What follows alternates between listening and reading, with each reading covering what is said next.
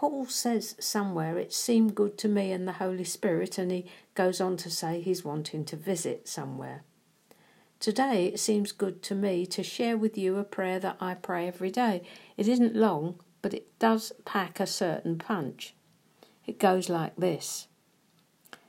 Thank you, Father, it's you who schedule my conflicts. Thank you, Father, you have given me all the rights of an overcomer.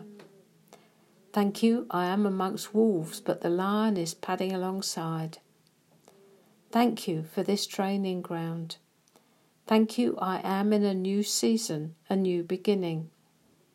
Thank you that all I experience is for my good, my profit, my increase, my training, my upgrade, my equipping.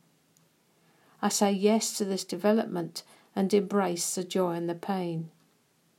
Thank you, my goal is greater faith and a more overtly supernatural lifestyle. Thank you, you rightly correct me. Jeremiah 46:28. I trust you. I love you. Amen.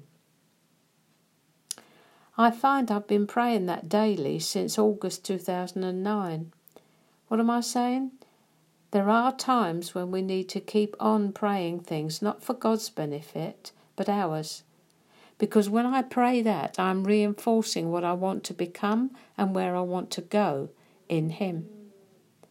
I am matching His intentional desires towards me with mine to be as He wants me to be. We are agreed and walking together. Amos 3:3. Can two walk together except they be agreed? He wants us to grow. He's always present future with us. He always calls us higher. Why not write a prayer of your own? Something that reflects what you are becoming. An overcomer who is more than a conqueror. Just a thought.